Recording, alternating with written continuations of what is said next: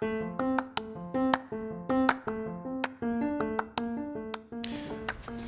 morning. It is June 6, 2019. This is MarcioCast. Today I'm here with my third hour. My third hour who is about to embark on exactly what I'm doing here right now. So today I'm talking about the book, The Things They Carried by Tim O'Brien. Specifically, I'm going to focus on guilt. Guilt and the soldiers and the way that they have to interact with guilt, right? And the way that this is something that they are forced to carry through the war and even after the war. So just a couple of notes on this. I'm going to focus on one specific character, which is Norman Bowker. So a little backstory with Norman Bowker.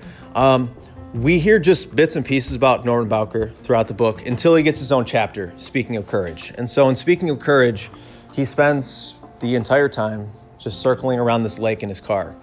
And while he's doing that, he's imagining that he's having this conversation with his father.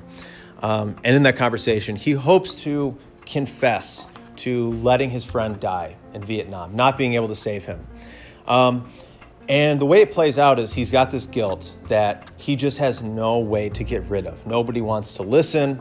In his mind, he can't make a connection to anybody because they weren't there. They won't understand. He's afraid maybe he'll be judged, right? So for Norman Bowker, this guilt is something that he's just forced to carry, right? He's saddled with it. There is no way he can go back and right his wrong, right? I think if everything worked out like we'd hope, it would just be something he could talk about and he'd figure it out, maybe with a therapist, with somebody else, but he can't, right?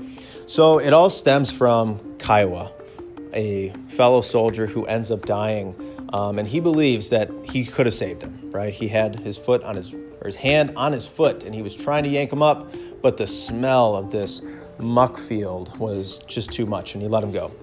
Shitfield, as Tim O'Brien says, sorry.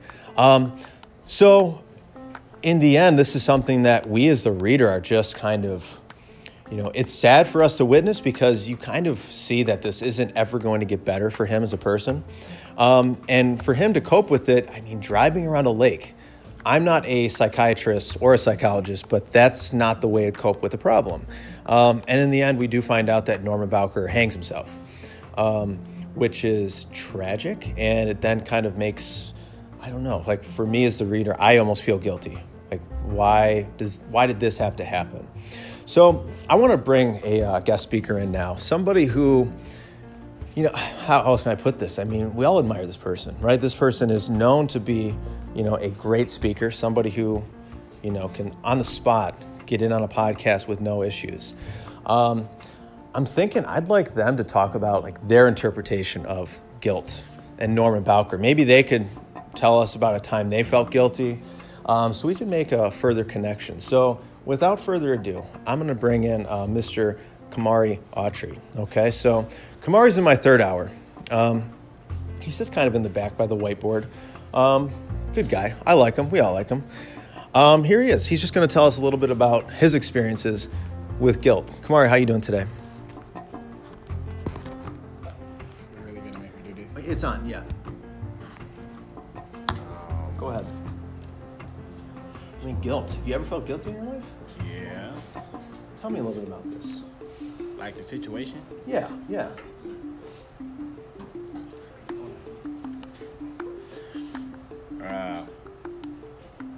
I got into an argument with my brother when we was younger. Okay. And at the time, he was stronger than me. So I kind of pushed him down the stairs.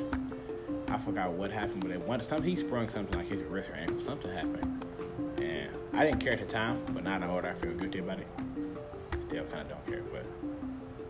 So you say you don't care. So it sounds like you let go of it. How did you resolve this? How did you get past the guilt of throwing your brother down the stairs?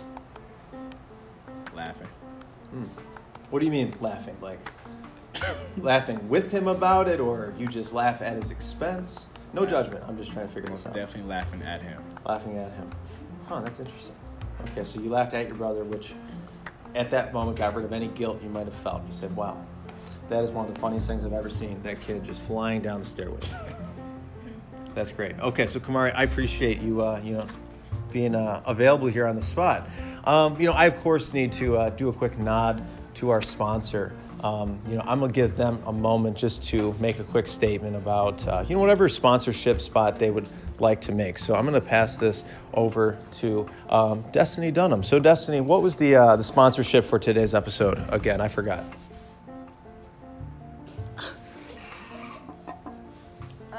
The sponsor today was basically talking about guilt and how. No, the product or service who paid us to make this episode. Oh, you know what I think it was? It was McDonald's. Yes. Go ahead. I don't know. McDonald's, the place to go when you just gotta have.